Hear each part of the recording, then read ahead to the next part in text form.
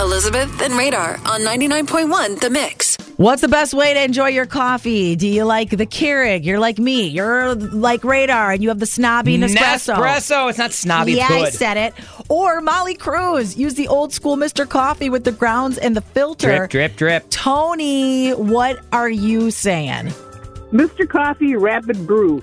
And are you scooping those grounds and measuring them out and putting them in the old school way? It comes with a little scoop that is pre-measured. All you have to do is fill it up for how many cups you're going to put in. 1 scoop for each 4 cups. Then you got grounds all over the countertop. They're on the floor. You're stepping on them. It's a mess. No. That's for someone that doesn't know how to handle a scoop. Apparently, that's me. Now we know why Radar uses an espresso. I need the little pod because everything's all self-contained. Well, okay, there's more people than just Molly that use the Mr. Coffee. Thanks for being on the show, Tony. And I hope your coffee is hot and perfect for you today. Have a good day, guys.